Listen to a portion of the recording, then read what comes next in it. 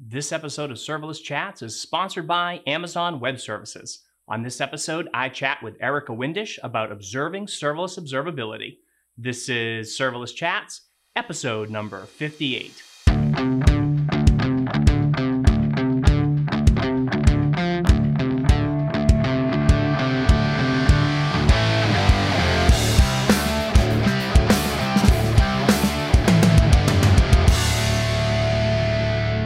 Hi everyone, I'm Jeremy Daly and this is Serverless Chats. Today I'm joined by Erica Windisch. Hey Erica, thanks for joining me. Hello, hi, nice for having me. Thank you for having me. So you are a principal engineer and architect at New Relic, and you're also an AWS serverless hero. So I'd love it if you could tell the listeners a bit about your background and what you've been doing at New Relic. Oh gosh, okay, well my background's pretty deep. So I'm at New Relic now. Before New Relic, I was the founder and CTO of IOPipe, which was an observability product for serverless applications. Now I'm working as an architect and principal engineer for New Relic. And if we're going to rewind history a little bit, I previously was a security engineer working at Docker, where I founded their security team and their security processes. I was involved in OpenStack from very early, since its founding, and then before that, I had actually had my first company, and we had built a cloud. We actually had our own cloud services. What we were building from 2003, actually, building out horizontally scalable cloud services. And I said, well, we bought really early into that pets versus cattle idea. Nice. Well, so obviously you're doing a lot with observability, and you're doing that at New Relic. That's sort of what New Relic does. IOPipe was all about that. And I know a lot of the team has gone over to from IOPipe to New Relic to continue to work and expand their services. And I'd love to talk to you about that today. We've done a number of shows where we've talked about observability, but that was probably almost a year ago at this point. And I'd love to get a sense of sort of where things have gone, where things are going, maybe what the future is going to look like. I got a bunch of other things I want to talk to you about, but maybe we could just start, just in case listeners don't know, what do we mean by observability? Oh, gosh. The way I see it is being able to really see what is happening in your applications, in your infrastructure, and doing that, I would argue I would say early monitoring, things like Nagios I would not consider observability. That was monitoring. It was very much, very reactive, and there was zero proactive, it was not proactive at all using something like Nagios. Logging products give you some ability to start getting into being able to be proactive. And I think that observability kind of ties in some of the concepts from logging and ties it in with your metrics, and ties in, being highly correlated and also deeper into your application, having, traces in your application, having context for your applications. For instance, just having a trace and knowing that, say, an API gateway triggered a Lambda is one piece of information that you can have, but, knowing, say, the resource path, the HTTP method, things like that, that's a deeper set of insight that I think is necessary, and definitely fits within an observability picture that is very much, say, different and distinct from something like Nagios, or even just plain text logs. Right. Yeah, and we've talked about on the show the three pillars, right? You've got monitoring, tracing, and logging. And so monitoring, like you said, is that sort of general, just if something goes wrong, maybe, you get an alert, something like that. The logging bit is obviously logging data. But let's get more into tracing a little bit. What do we mean by tracing? Sure. The way I look at tracing is being able to see the relationship between various components, and not just the components. And I think this is also where, maybe tracing generally, in our industry historically has been this service talks to that service, and that service talks to another service, etc. I think of it as this function, um, talks, communicates to this other function. And that is true even outside of serverless, where functions are the primitive. Serverless was a really great place for us to start because it's already segmented into functions. But if you're Hmm. looking at a microservice, there's no reason that you can't think about your code about, say, this function or this component or this resource path um, is communicating to this other function, and also contextually. So, for instance, um, maybe this service only calls DynamoDB when it's inserting data, or when the API gateway, there's a put request, right? That triggers a put into DynamoDB. You don't get a put into DynamoDB when you do a delete on the API gateway. So like that's the kind of context that I think is really interesting for things like tracing. That is a little bit more, I think, beyond what traditional tracing solutions have been doing. Right, because I mean, it's a lot different in these distributed systems. I mean, even if you're just talking to one microservice, it's usually you talk to one microservice, and maybe you want to see that continuity there, or service X called service Y. But now with serverless specifically, we have function X calling service Y, which generates an event that then gets picked up by EventBridge, and then another service picks it up, and so forth. So we can get into why it's important in serverless applications, but is there anything else, where observability is different in the sense of monitoring? I mean, you mentioned the idea of being a little bit proactive. What do you mean by being more proactive? Um, well, by being proactive, I guess I'm referring to the fact that things again, rewinding history a little bit and going to something like, very distinctly not observability, like Nagios, and Yeah. saying, this is very reactive. Something went down, and now we then asked it if it's up, and it said and we couldn't reach it, so then we determined that it's down. Um, I think that kind of step two of that kind of journey towards observability would say, okay, well, we have logs, we have a logging product, and the logs told me that when, I don't know, this service tried writing to the syslog server, it got an error. Well, when I get that error, I know that at least this system cannot talk to the syslog server. In fact, Hmm. maybe I know that 100 systems cannot talk to the syslog server. And I think two things come out of this. One is that it eliminates the kind of the maybe the falsehood of a binary status for uptime, right? Because maybe that syslog server is up Right. from the perspective of, say, Nagios, or from the perspective of machines on its segment, or on its subnet. But maybe there's machines in another AZ or another subnet, and those are the machines that cannot talk to it. And that's contextual, information that is really critically important. Um, I guess you can argue that it is still somewhat reactive because you're still basing it off of, say, something like logs, but Hmm. you're not polling for that kind of information directly necessarily in order to have basic fundamental understanding of things that your applications should already be knowing about themselves.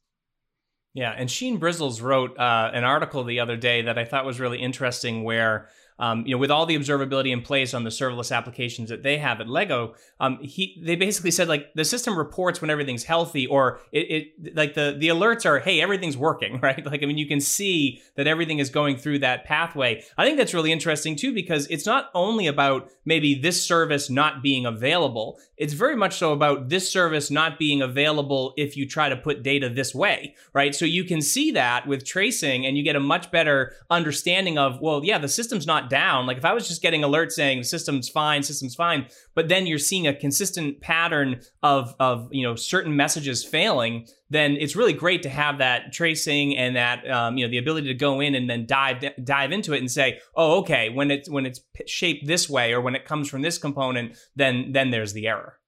Yeah, exactly. And I think that being able to know when and where um, is a vital component. Like Nagios, for instance, would tell you what, but it wouldn't tell you, and it would tell you when, but it wouldn't tell you really where necessarily, right? Like Hmm. which applications are having problems communicating. And I think context is really the important key for me here. And being able to facet that data and tell you exactly um, where it's happening and for who tells you a lot about why it's happening. Because, Right. going back to the subnet example, um, if you can easily like look in your observability tool and see that all of the services that are in this subnet are having a problem communicating, you start to really flesh out the why of a problem much more quickly than if you just know that that service cannot be communicated to, and you don't have any of the other additional context. Right, right. Yeah, no, context I think is super important. All right, so why is observability so much, or I don't want to say so much more, but extremely important in serverless? Um, well, I think one of the things about serverless is the fact that it is broken up, by default into these many pieces, right? So, you by default you have much more sprawl, you have many more services. From a perspective of, instead of a monolith which contains many functions or many endpoints or resource paths or whatever, you get potentially many functions that serve that application. Um, and I think that kind of two things come out of this. One is the capability and to pinpoint things more accurately because that context is kind of baked into serverless because when there's a problem with that function and that function has a very narrow scope, right? That gives you really strong context into what is happening versus it's this application, right? Because knowing it's a function, um, you have that built-in context. So I think that serverless actually enables you more so than the fact that it just needs it. Um, and yeah, so I think that's like for me the biggest thing. In terms of other reasons why maybe it's important for serverless is just because there are maybe a lack of other traditional tools. So like you wouldn't run, maybe some of the more traditional tools in a traditional way with a serverless application. So you're not necessarily getting that broad, picture that isn't clearly defined. So, Right. you know, in some ways where serverless kind of forces you into this, deeper contextual awareness of your application, it also kind of requires, deeper contextual, observability for those applications. Um, they kind of go hand in hand.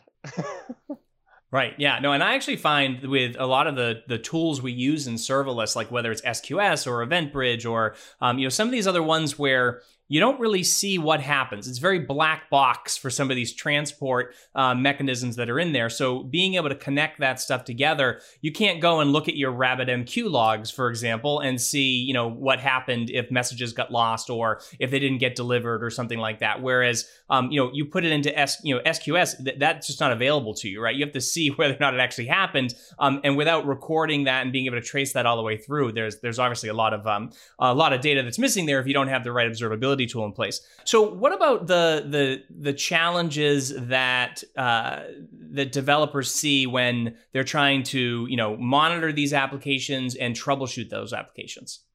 Sure. I do think that I think you have a really good point with the SQS. I think this also exists for services like Kinesis. Hmm. You don't have traditional logging for these services necessarily. Sometimes they can act like a black box. So knowing the context for which your application is, consuming from that application, from those services, um, what kind of messages you're getting, the rate, how it's partitioned, a lot of that information is contextual provided to the Lambda.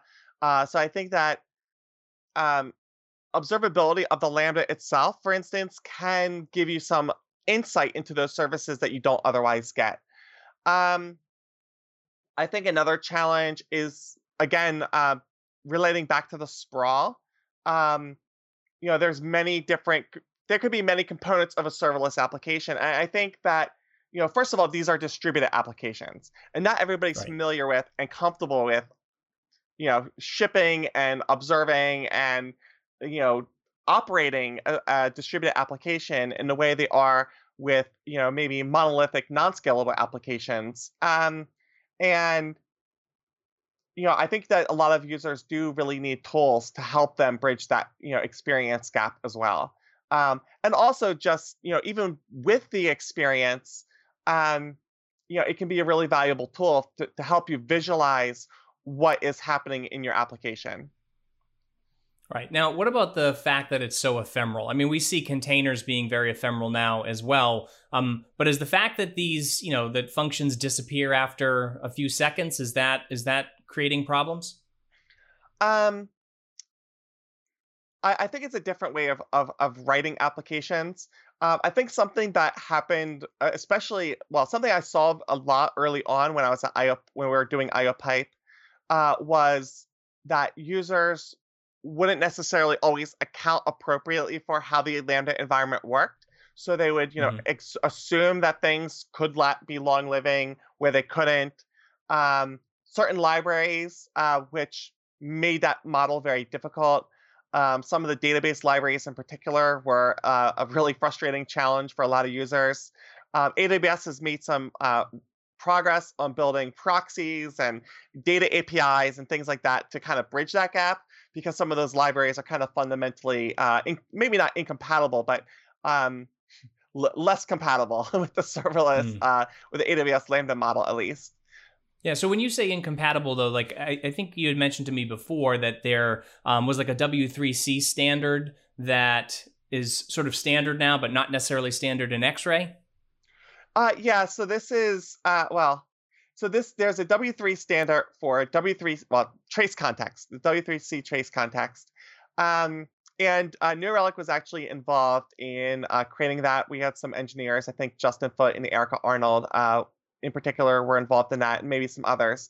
Um, and with that, the idea is that HTTP, like it defines it for HTTP headers in particular. Although the actual like encapsulated data could theoretically be put over other protocols, but it does over HTTP, W3C, I'm sure, right?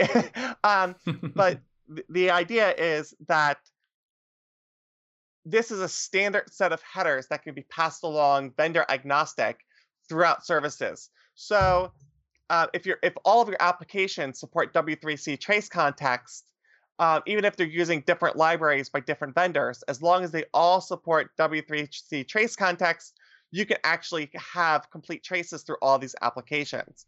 Now, the AWS services do not currently, as of the time I'm speaking, uh, support this trace context. They do support X-ray headers, so they can pass those along.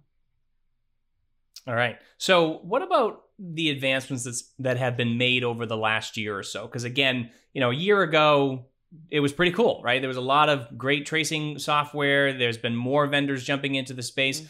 So, has there been some maturity, you think, with these tools over the last year? I think so. I think one of the big things we had out of New Relic is the recent launch of infinite tracing on New Relic Edge. I was actually Hmm. involved in creating the edge element of this, which is primarily in the first cut a provisioning solution for various services that New Relic will provide on the edge. The first application for that is infinite tracing, and infinite tracing allows you to throw millions and millions of spans at a service that lives on the edge. So it lives, say, if you're in AWS, it lives in your AWS region. It receives those traces at high data rates, right? So we can ingest at tens of gigabits per second, per trace observer. And then once we consume those, we can then apply machine learning and other uh, you know filtering mechanisms to help you sample appropriately. So rather than like traditionally with tracing, what would happen is your agent, whether it's open tracing or it's a New Relic agent or one of our competitors' agents, it has to make sampling decisions, in a vacuum, right? In a Hmm. very stateless, in a fairly stateless way. Um, what we're doing here instead is we're receiving all the traces, but then batching them together and able to filter them out on the back end, right? So that we're only storing so many, but then we're actually able to do back end filtering. of larger batches. So there's much more context as to which traces are important and which ones we should keep and which ones, are unimportant and we should throw away. So I think that's a really big change in how tracing works at New Relic, and you know, I, for the industry potentially. Um, and something that we're also doing is we're releasing. I don't know the final product name because we're doing this call like a little bit advance of the launch, but it will be an X-ray integration where we're able to Mm. ingest X-ray traces and correlate that with the data that we have in New Relic. So when you have a Lambda, you'll be able to see not just all the traces that are within that application and the traces out, and context for that trace, but also be able to see the AWS services and see through those services. So, for instance, if you're triggered by an API gateway, now you're going to have context for those traces in the same way you would get from X-ray, but you have that now pulled into New Relic. So in those places where we don't have like deep observability because there are components that we cannot instrument because they're third-party Mm. services or because these are third-party tracing products like X-ray, we can actually pull those in and tell you a more complete story. That's awesome. Yeah. So let me ask you some questions about like how some of that third party stuff works, or like the X-ray stuff, because again, I know AWS has added some capabilities where they pass like trace headers through SQS and things like that. But that's not available on all their products, obviously. And I think, probably I think of it this way because I mostly build web applications. I'm mostly thinking about HTTP, right? But there's a lot of other things that are happening. So where are we with that kind of stuff? With sort of the non-HTTP, messages being passed around? I think it's interesting because it's something I've been thinking a lot about recently. In particular because AWS does have that for SQS, and I think SNS. And that's not a place where I think a lot of vendors are necessarily looking for trace headers. It's a place where W3C does not define standards for how to pass along data in these non-HTTP ways. But I do think that W3C trace context, like trace parent headers, the values of those headers could be passed along, in places that are not HTTP. And I think it's going to be really compelling once all of these different services are able to support these. When we actually look at what does it mean to have, for instance, do we get to a future when you write data into DynamoDB that you can actually pass along a trace header, and then the trigger that comes out of that, right, for the Lambda trigger off the DynamoDB stream can actually have context for some of those traces? Right. Like I don't know. It'd be really interesting to see that feature. I think we're just kind of at the beginning of that a little bit. Right. Yeah. Because I mean, if you're doing something with DynamoDB now and you want to read off the streams, or even I think Kinesis, right? You still need to pass in your own correlation IDs in order to trace those back, right? Yes, and there's lots of questions about how that would work. I think in the case of Kinesis, which I know a little bit better than Dynamo, to be honest, you have individual records. So I think that in this case, it would be a trace for where that record came from, not necessarily because like you don't want it for the batch, right? Because if you have it for the batch, it's Right. not really very useful. You want to have it down to the individual record. But yeah, you're right. You can kind of encapsulate that in yourself right now, but none of that is kind of built in by default. And there's no way that like a New Relic could just say, modify people's Kinesis records because that's arbitrary base64 data.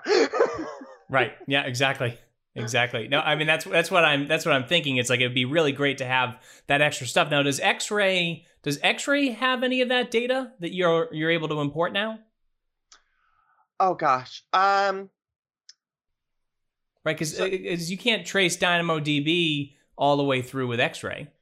I don't think you can. So the SQS example. I'm sorry. The SQS example is something where we could potentially do that. We're ingesting that X-ray data. So if X-ray has that data, it's passing along those values, and X-ray collects it, then we can ingest it and we can give you that context.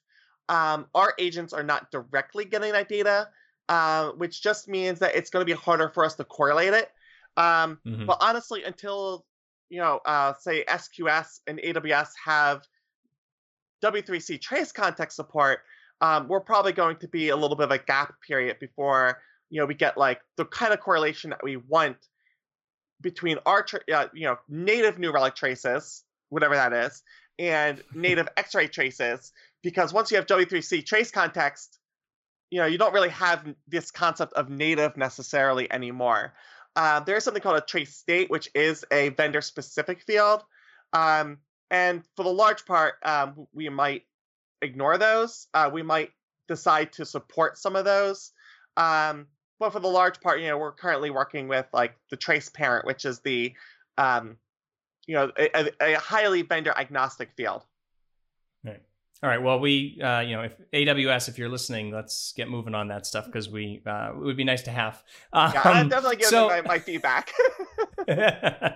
All right. So take off your New Relic hat for a second, and I'd love to just get your insights just into the overall landscape that where we are with serverless observability. So obviously the landscape, the number of vendors that are getting into this space, when we have IOPipe and now New Relic, Thundra, Datadog, Epsagon, Dashboard, Lumigo, Honeycomb, and then AWS recently launched their Service Lens. So we've just got all these different tools. So my question is less about which is the best one to choose. And it's more about this idea. I think they're all doing something slightly differently or slightly different. They're trying to, to add a little bit of, I guess, what's the right word for it? Distinction between them. But I guess it's a good thing, right? That we're getting all this competition. Like, what does that mean for serverless adoption? Does it mean anything for serverless adoption? Oh gosh. I think that the success and failures of serverless observability over the last couple of years, and the larger like socioeconomic landscape or economic landscape rather, especially around like COVID and everything else, like we have a world right now where I'm not really sure. Like I think that I definitely would have preferred that IOPipe could have stayed independent for longer, to be quite 100% honest. And gosh, I think there is distinction between its products. One of the things that we determined at IOPipe towards the end was that we wanted to start going broader. We had gone very deep on serverless. We wanted to start going broader, and not because, well, for a couple of reasons. One was because we found that almost nobody is running just serverless applications, right? They're running serverless applications as part of a bunch of applications that they're running, right? They have business needs, and those business needs are not entirely serverless business needs. IOPipe was, a company that, we were running everything on serverless, but that was not the case with, the vast majority of our customers. So we wanted something that was broader. I think that New Relic was a really great way for us to look at saying, here's a way that we can go broader without having to, become a full competitor to New Relic, without having to build out everything for every service. Because that's really important. Users need to have their whole application observability. And IOPipe was doing serverless observability. I see some of the other competitors now also going a little bit wider, a little bit broader with their missions. But I think it's challenging because there's a lot of pieces there to build, and you have to decide which ones you're going to build first. Are you going to build out really fantastic tracing? Are you going to build out fantastic logs? Are you going to build out fantastic monitoring, right? Like, how much of these pieces are you individually building out? How are you connecting them? Because, you want to make sure it's not just, it's actual observability, and it's not just a piece of it. And worse, like, I think that IOPipe was observability. I believe it was. I believe it encompassed all of these things, but it did it very narrowly just for serverless. And that was an intentional thing that we did because we couldn't build the entire world, right? We couldn't Like there's only so much we can do with so much money and so much time. So we focus very narrowly. To try and do those same, those a broad set of things now, for a narrow market segment, is easier than doing, a broad set of features for a broad market segment. Right. But that's what we're doing now at New Relic, right? Is going for the broader market segment of not just the serverless part. Yes, we're doing serverless, but it's not just serverless because realistically, you have things that are not just serverless, and it's very hard, I think, for really any vendor to do all of the things and to do all of them right. I know you told me to take off the New Relic hat, but I thought this is a question that was really hard to take that hat off with. Because I do think that we're doing a lot of those pieces, and we're doing a lot of those pieces right. I think that it's very possible. I think that companies like Honeycomb do really fantastically with doing their market segment very, very well, and maybe better than we do at that particular market segment. But that is a segment of the market, and like broadly speaking, we have customers who have mobile apps, we have browser apps, we have like I want to get to the future where I can look into my dev tools and I can authenticate it and logged in, of course, that if I am trying to debug my application and I'm having a failure on in my browser, I want to be able to click into DevTools and then jump straight into the line on GitHub that is giving me that problem for the backend service that generated the problem that went all the way to the front end. That's the future I want to get to, and I don't think that's possible. Just doing narrowly focused market segments. Right. Yeah. No. And I think that what I like about companies that are established, like a New Relic and like a Datadog and like these companies that are covering, this wider swath or these broader market segments.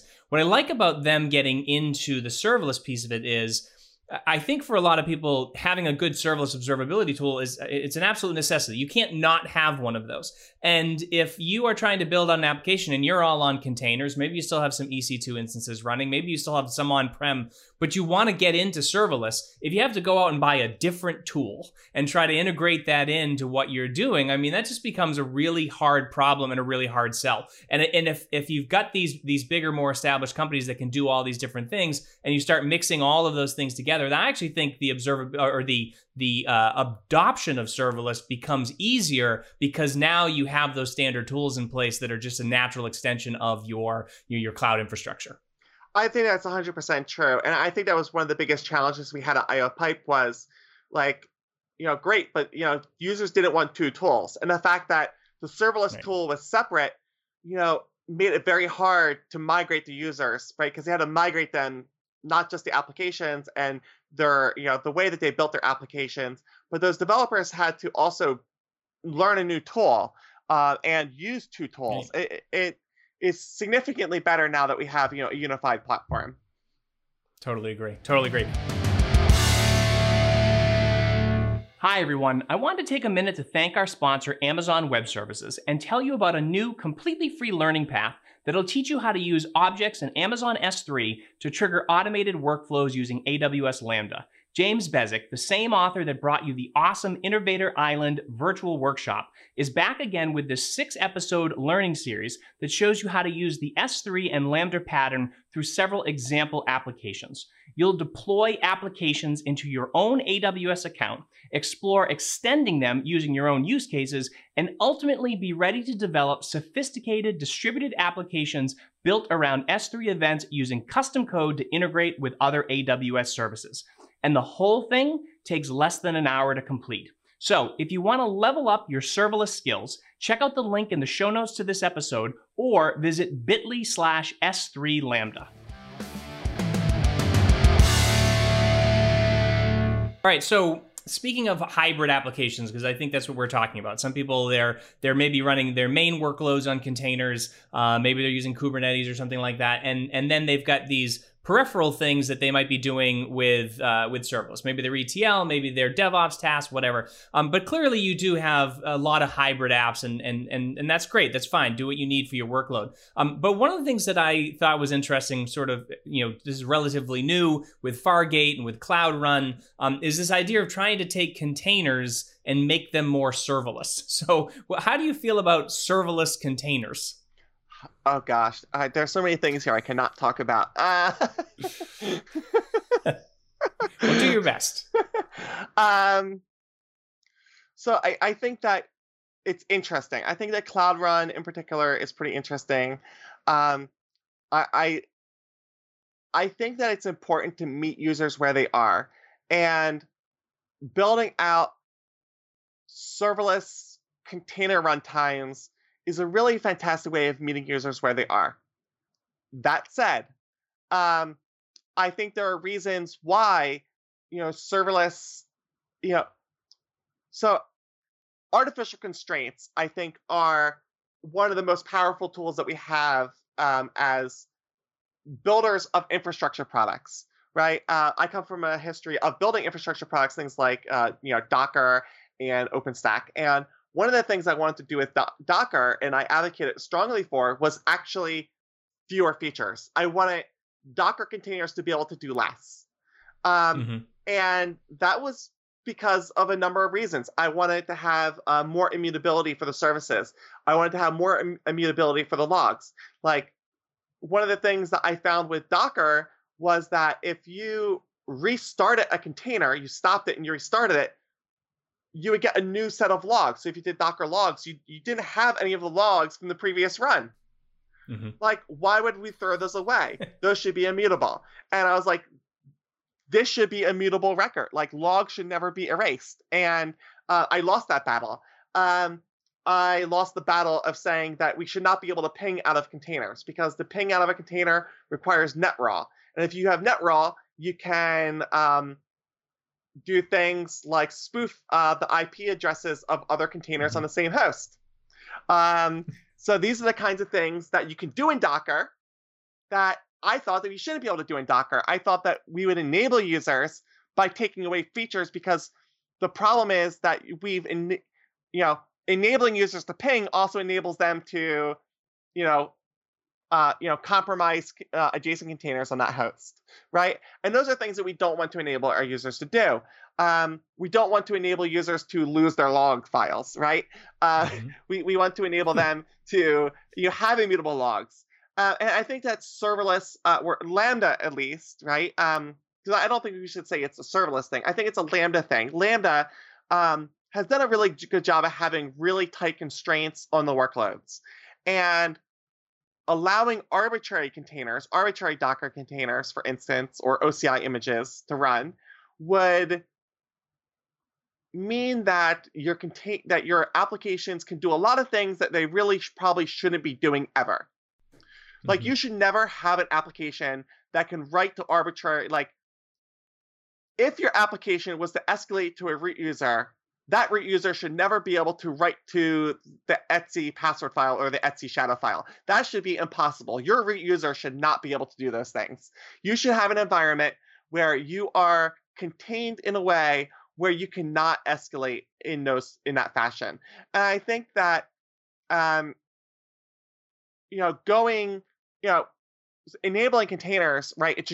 Arbitrary containers does take a step back from that. On the other hand, we do want to meet users where they are and enable them to build applications in a way that actually accelerates their development. I'm thinking back to like the CGI days, and we would have so many users that, not just users, like tutorials and blog posts, so that even when you web operations. So this is one of the things, when I had a web operation in 2002, 2003, 2004. It was really through the whole 2000s, but like that was like when, for me, it was like those were when we had like users were shipping CGI applications and PGP applications or PHP applications, and then we tried to force users to go into virtual machines and containers in the mid 2000s, because we wanted to stop having users doing bad things on our infrastructure. They kept doing bad things, but they did it inside of their own sandboxes. Right, exactly. Which is something else that we learned, right? Was that enabling users to do things in a secure way did not actually get them to start doing things in a secure way. It just isolated them from the other users. So from they the rest, didn't, like, yeah, right, from the rest of the system, yeah. right. But like you would find blog posts where they would tell you to, make your directories mode 777. Oh, yes. Yes. Right? And that's something that users should have never done. But they did it because a lot of providers didn't have the right security isolation. But when you did provide the right security isolation and you had your PHP application running as your own dedicated user in your own container in your own VM, which we did, users still set their directories to mode 777. It was completely not necessary. And I think I think it's the same struggle. Users, you give them Docker containers, and almost every developer is going to do it wrong. And forcing them to do it to best practices, you didn't have another choice. Don't give them a choice to do it wrong. Right. I totally agree with you on the artificial constraints thing. And that's one of the things I love so much about serverless, where it was like there was no state, right? So you had to just think about things differently. And there were circumstances where you're like, wow, it'd be really nice to have access to state, to do this one specific thing. But it was a best practice, or it was a good idea to use state to do this. But under normal circumstances, like let's say massively, horizontal scaling, using state was a terrible idea, right? Like, because you just wouldn't get the performance. So then we get EFS integration with Lambda, and that changes quite a bit. Now, I think there are a lot of really, really good use cases for that, and Lambda would be perfect workloads. But back to your point, I think people can do some really bad things with this. Gosh, I mean, true. I think a lot of users can do bad things with it. I've actually been thinking about some really awesome/awful things I can do with it. I thought about, like, so I set up an EFS, and now I have my own VPN from my house into my AWS environment, where I have an EFS, and I can locally in my house, on my home computers, mount those NFS folders, which is amazing. And then I can run Lambda jobs against the data that I basically threw onto my NAS. So, like, I can keep my photo libraries on EFS, like out of Aperture or out of Lightroom, right? So, like, my Lightroom can now store on EFS, and then I can have Lambda process my images that I've been, for my photos. That's a really powerful thing, but also, is that like is that a way that we should be working with our things? I think there is value in the fact that we are enabling use cases and workloads. Another application I've been working on has been email, and I did a whole talk on, like, how I kind of failed at building out an email system. And one of the things I did not talk about was how EFS would make this better, because EFS wasn't announced yet. Wasn't an option, right? Yeah. Yeah.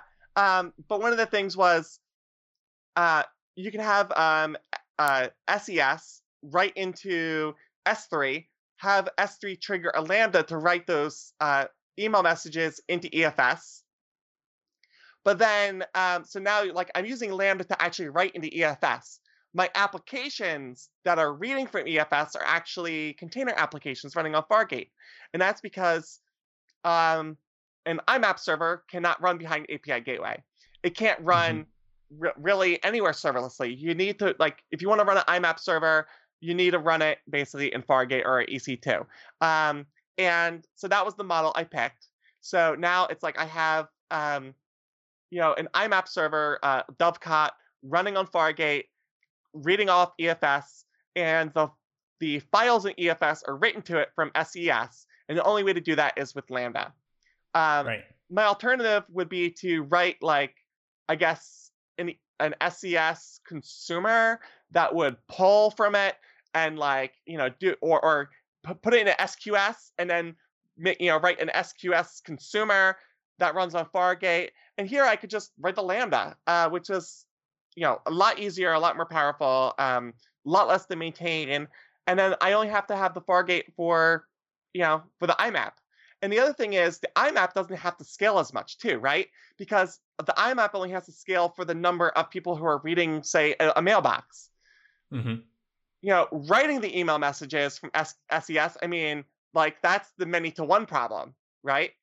The IMAP is like, a few to one. Right, right. Yeah, well, what I'm concerned about is that someone's going to be like, oh, well, now I have a file system that's shared, and I can just connect Lambda to it. So now I can just use Lambda as a web server, right, and just load files off of that because you just know someone's going to do that, right? I mean, we have already talked about in the past, like serverless. I will definitely do it. just for fun. But I think that like you said, meeting consumers where they are. I mean, I wonder if EFS though, especially when you get down to things like machine learning and some of these other things, you have to load really large notebooks, or you've got a lot of data that needs to be loaded in, and streaming that from S3 is just expensive and slow. Do you think that maybe EFS might dissuade or open up new possibilities where Docker containers might not be as needed? Well, I think in the in my IMAP example, right? That's an example where I would have had to build that application entirely on top of Docker or EC2 previously, Mm-hmm. and now with EFS, I could build a hybrid application that is partially built on top of Lambda. Yeah. It doesn't get me all the way. And I guess there's an argument. Well, containers on Lambda wouldn't solve that problem for me either, though, right? Unless they were able to give me arbitrary ports, which would be amazing. But until AWS gives me like arbitrary TCP/IP, I'm going to be stuck, having to at least run the non-HTTP services on Fargate. Right. But it did, ECS definitely did enable me to take that particular application and not run half of it on containers. Yeah. Right. All right. Well, so let's move on to talking about maybe the future of the cloud, because I know you did a lot of work on OpenStack. We've got Kubernetes, right? Do you see, and maybe we bring this back to open source, right? So you've got all these big open source orchestration systems and cloud orchestration. Is that what we think it's moving to? Do we think we're going to see, the OpenStacks and the Kubernetes being just the dominant players in terms of how people building cloud applications?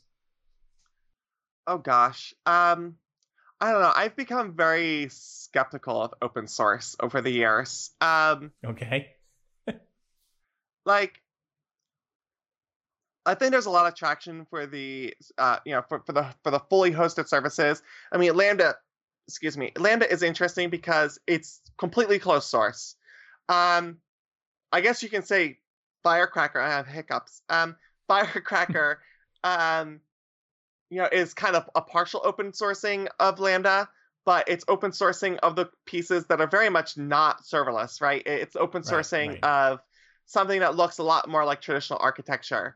But we also have Kubernetes and like EKS, the Google version, Google Container Service. These are, it's interesting because they are shipping open source solutions. But part of this is like now AWS is charging you 10 cents per hour, I think, to run an EKS cluster. And like, I mean, I think it comes out to like $70 or something a month just to run an EKS cluster, to run no applications on it. Like, I'm going to tell you as an individual developer, I am not going to do that. Like, it's not important to me as an individual. Now, of course, as a business, building business applications, it can very much make sense to pay $70 a month to manage your application. As an individual, I mean, I can go buy a Raspberry Pi and put it in my, garage. And I think that is kind of important because even though that may not be the market that like AWS is looking for, it does mean that you have fewer developers experimenting and learning with these technologies because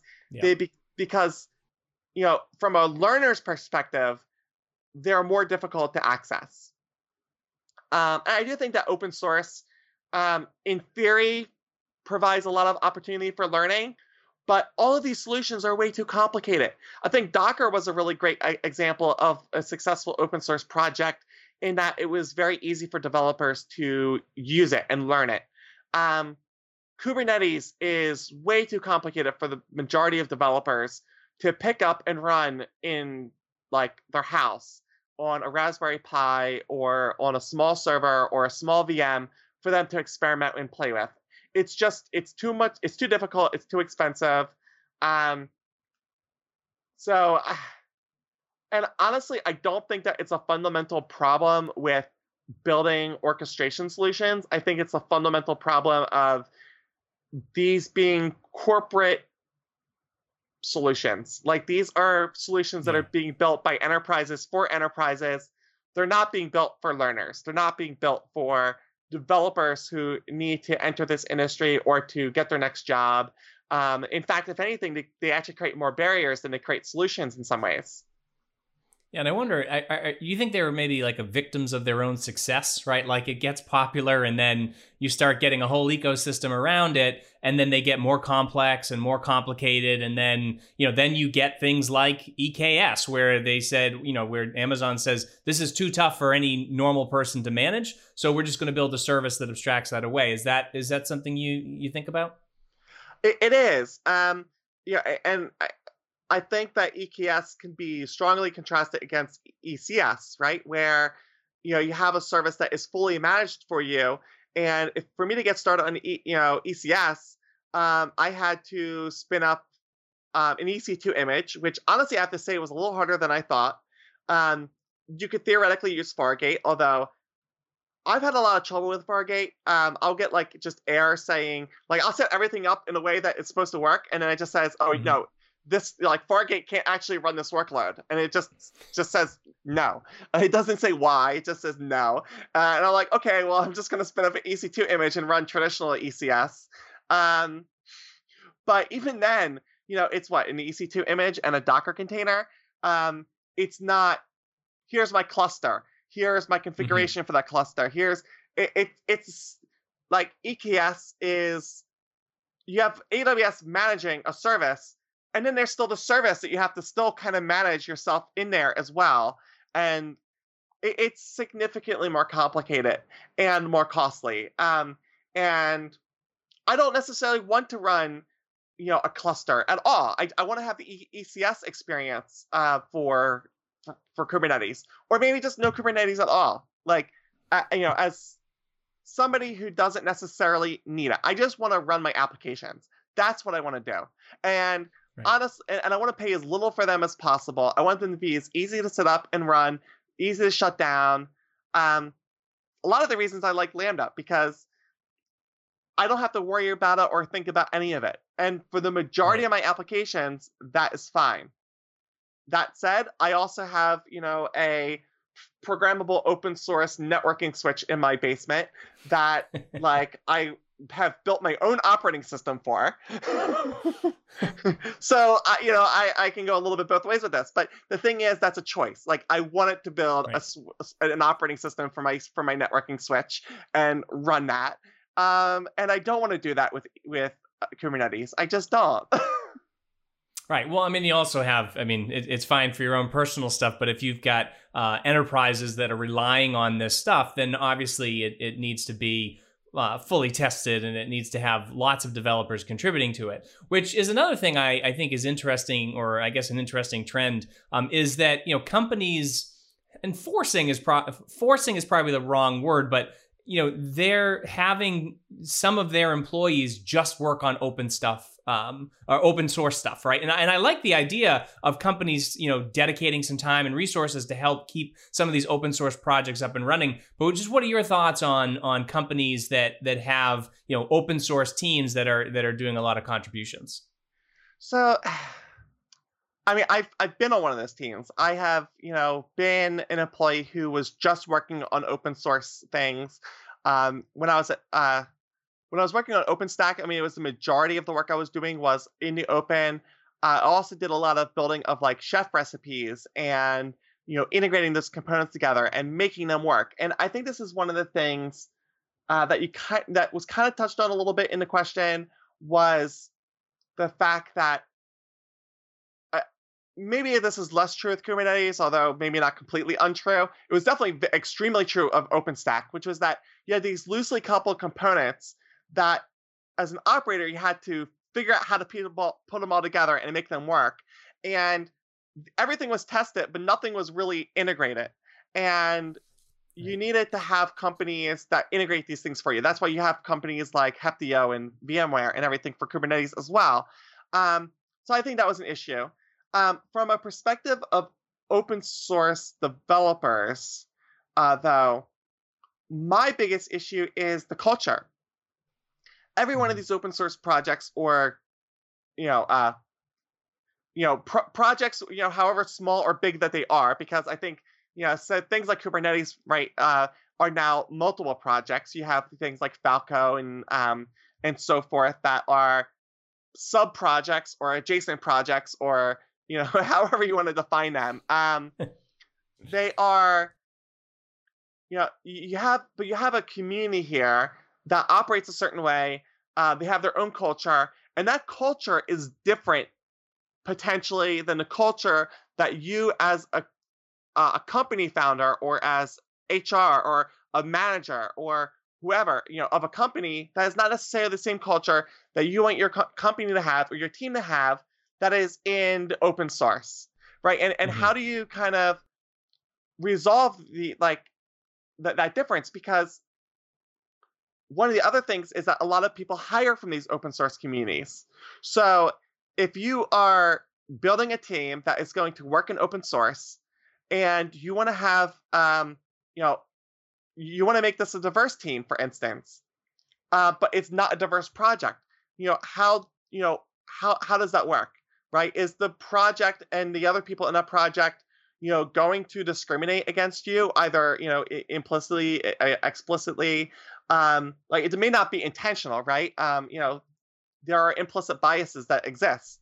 And I think it becomes very difficult, because when you have your own closed source application and you're building things for your own self and your own teams, you have control over what you're building, how you're building, the construction of your team, etc. And I think that you lose a lot of that when you're working in an open community, because if you're only working on open source, it's almost like, while you're employed by one company, your coworkers are almost, in a sense, a set of people that are not hired by your company, that may not actually hold the same values that you or your company holds. And I don't have a solution for this, but it's something I think about a lot. It's one of the reasons I no longer really contribute much to open source.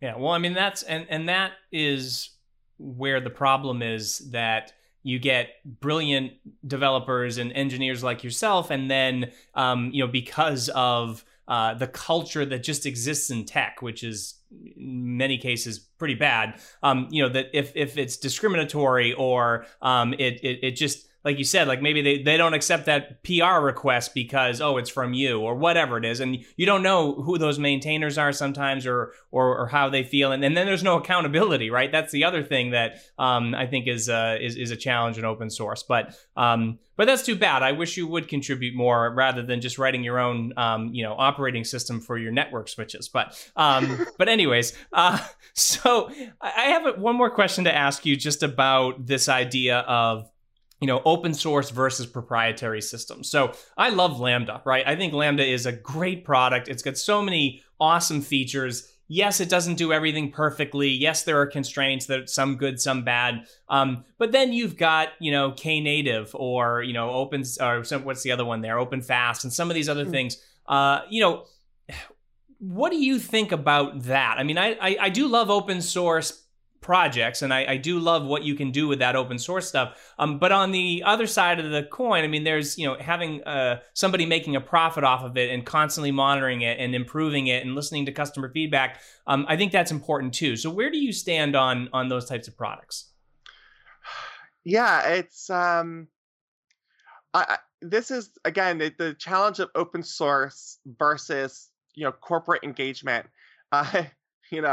Going back to reasons why I'm hesitant on open source, but it's just um, it is important, I think, to understand where your users are coming from and what your users need.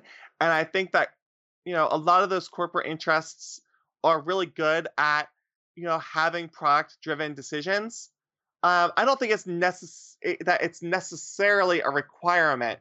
Um, but, on the other hand, you have a lot of, things that, like, some of the more successful open projects that do not have corporate sponsorship do also tend to be things that are more straightforward, more, like the use case is really well known. Like, I think that some of the video game emulators, for example, are very great projects that maybe don't have as much corporate sponsorship as other projects in open source.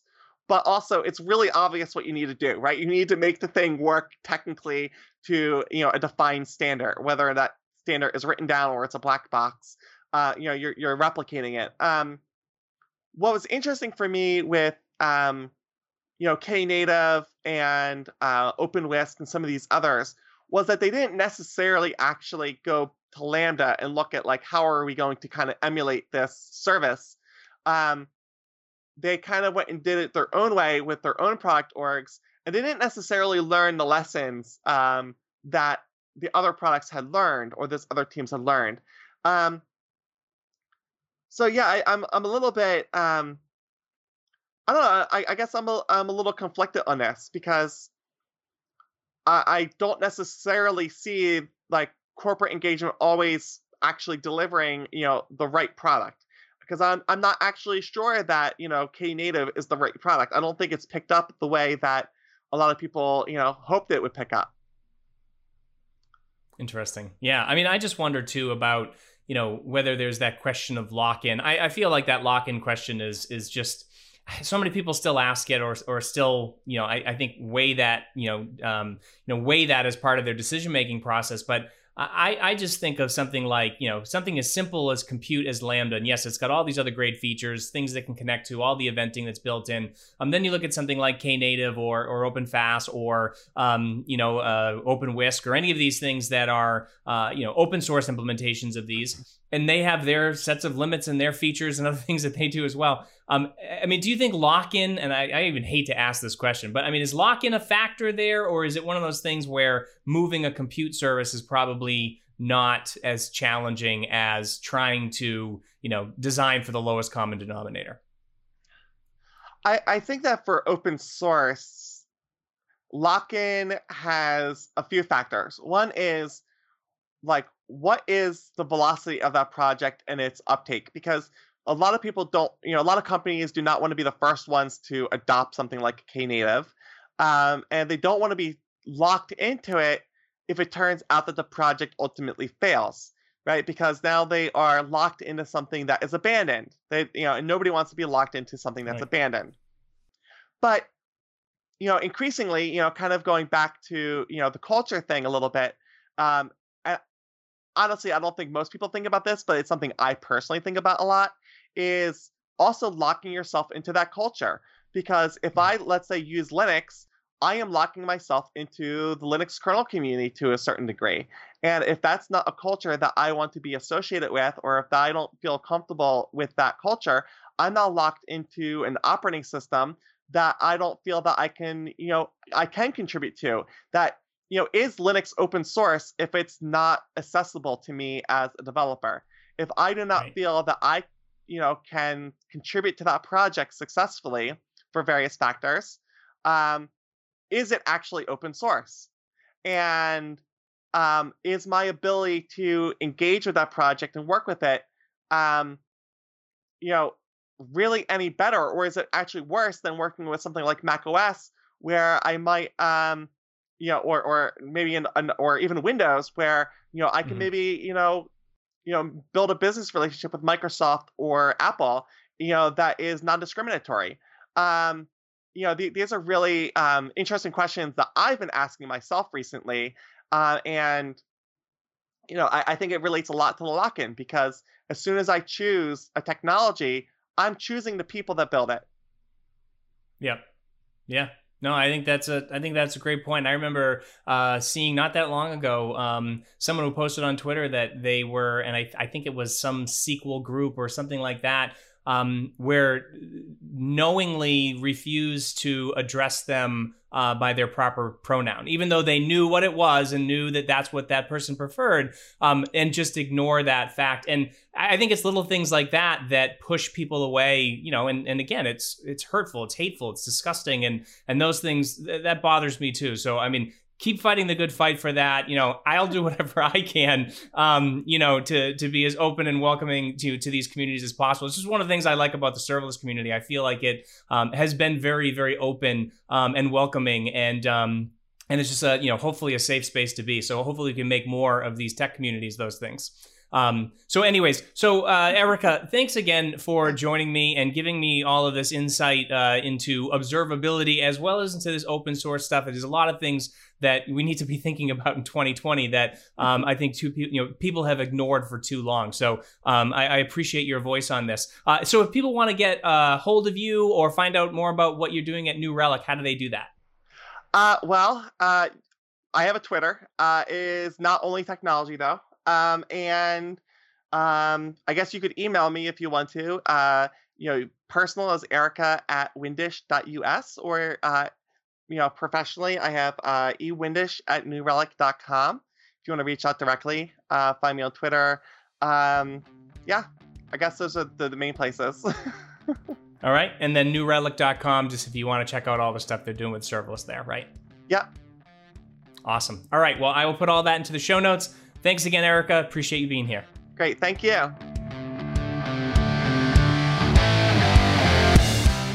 And that's this week's Serverless Chat. I want to give a huge thank you to Erica Windish for being my guest this week, and to our sponsor, Amazon Web Services. If you want to check out the show notes and a full transcript of this episode, you can find them at serverlesschats.com/58.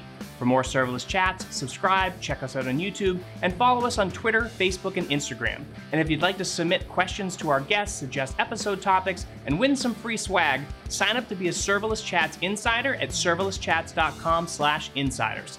Connect with me on Twitter at Jeremy_Daily, and if you want to keep up to date on everything serverless, make sure you subscribe to the Off by None newsletter at offbynone.io. Thank you so much for joining me, and I look forward to chatting with all of you again next week.